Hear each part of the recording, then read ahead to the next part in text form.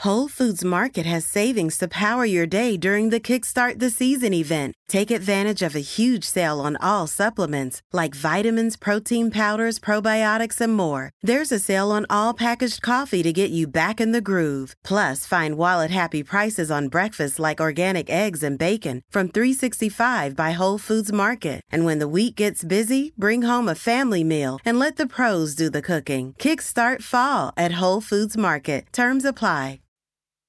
There was once a game that celebrated people with disabilities like, well, no other. In this match, it was quite often to mention Captain Hook's leadership or Admiral Nelson's one leg. Although it is worth stating that neither of them played in this game, as one is a fictional character invented by J.M. Barrie, and the other was an admiral who actually had two legs all the way through his life. But this was a match of sailors that had one of the biggest twists in sport, that one team was full of players with only one arm, and the other team was made up of men with only one leg. You can see posters for it today. You can still buy artwork based on this. We actually have one of the posters in our lounge room.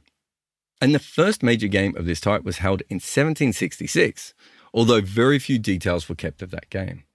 But it is 1796 that the game is most well known for.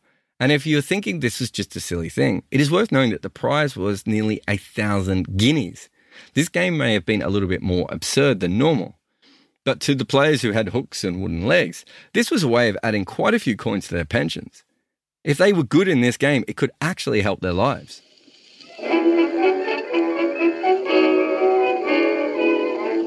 This is Double Century, the podcast on the history of cricket. This season, we wanted to visit some of the weirdest stories from inside our game. Cricket has a unique ability to meld itself into cultures, even outside of sport, and produce wild tales. So this season will include the theatre, sausages, dogs, and perhaps the most famous disability game ever played by sailors. In fact, that's what we're talking about here, the pirate cricket match. NFL Sunday Ticket is now on YouTube and YouTube TV, which means that you can stay close to your team even if you don't live in their town. Like, maybe you're a Raven who married a Seahawk who got a job in the land of the Falcons.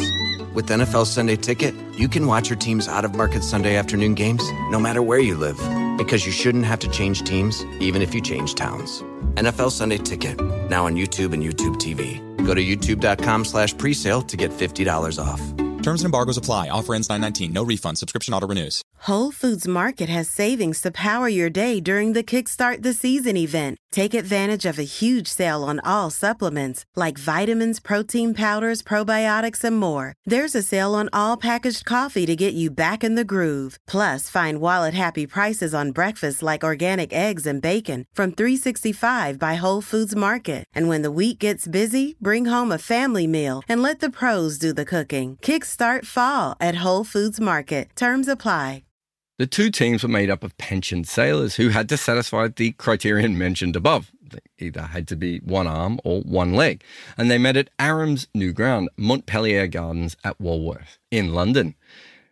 There were logistic issues, of course, at this time, given the standard of roads of the era. But one can assume that 1,000 guineas was too big an amount to be ignored. So people came from everywhere to play and also to watch in this game. There are suggestions of up to 5,000 people being at this match.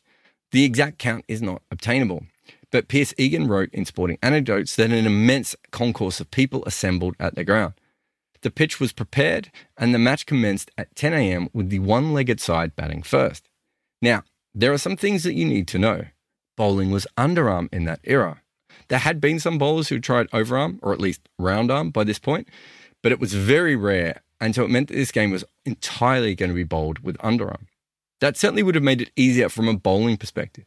Also, each over was only 4 balls long, and so it wasn't as tough on the one-legged bowlers as it might have been. But of course, it was the one-arm bowlers who delivered first. Terry and Mudd took 5 wickets each, and the one-legged were bowled out for 93. Batting at number 7, Fern top scored with an unbeaten 30, and only one other player even managed to get into double figures. The one-armed had a good chance with that total. But at about 3 p.m, there was commotion. Egan wrote, "A scene of riot and confusion took place.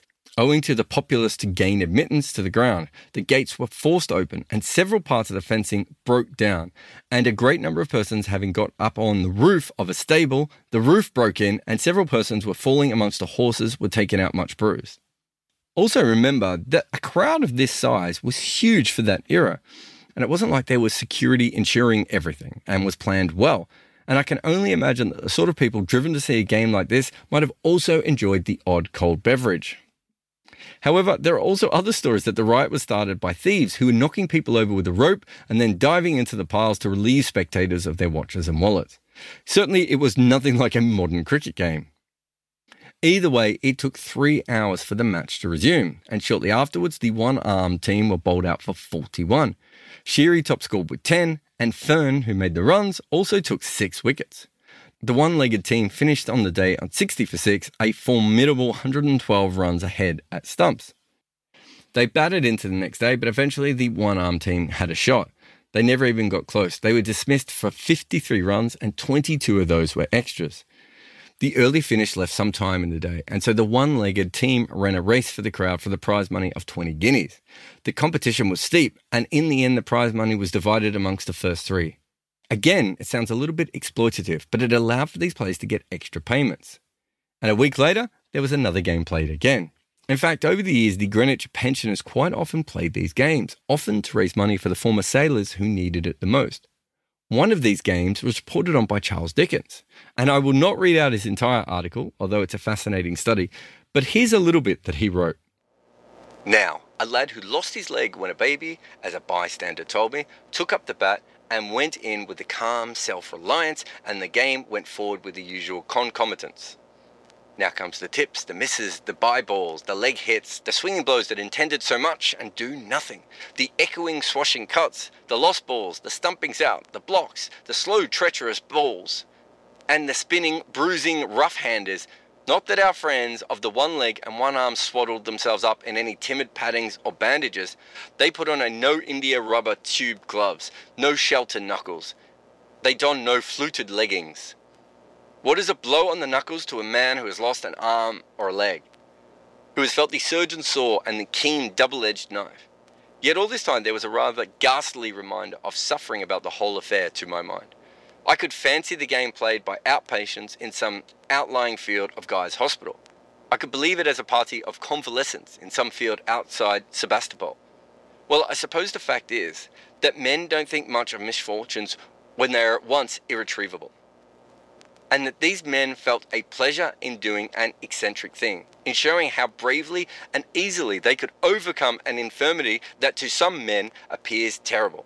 After all, one thinks, after seeing such a game, one-legged and one-armed men are not so miserable as people imagine.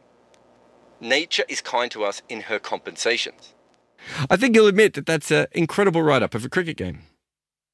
Also, that match was almost 100 years after the original, and yet they still had this incredible novelty so that people like Dickens were still intrigued. In fact, not long after this, they actually got bigger. Originally, they were played in outgrounds, but they eventually made it all the way to the Oval. In 1862 and again in 1867, they hosted these matches. While not all reporting is as poetic or sympathetic as Dickens, for the period, many of the reports actually look at the bravery and adaptability of these players. There is clearly a level of 1800s freak show about some of these games, but they are raising money for people who need it, and the games on their own seem like an interesting spectacle. Cricket, but with a twist that made it unique. Eventually, they do die out. Over the years, other forms of disability cricket come through. Blind cricket becomes a thing that occasionally gets mentioned, but in truth, even now, disability cricket is not a major part of our sport. Some of that comes from the fact that it is not in the Olympics, which is where most modern sports look after that side of the game. And as it currently stands, disability cricket is not run by the ICC or any one body. In fact, when there was a major global disability cricket tournament in England in 2019, the ICC wouldn't allow them to use the words World Cup. So instead, they had to call it the Physical Disability World Cricket Series. While there was an exploitative nature in the one-arm versus one-leg games that simply cannot be denied, they were also celebrated, and one of the major grounds in the world showed them. Since then, you'd have to say that cricket has mostly turned the other way. Thanks for listening to Double Century. This podcast was made entirely possible by our supporters at Patreon.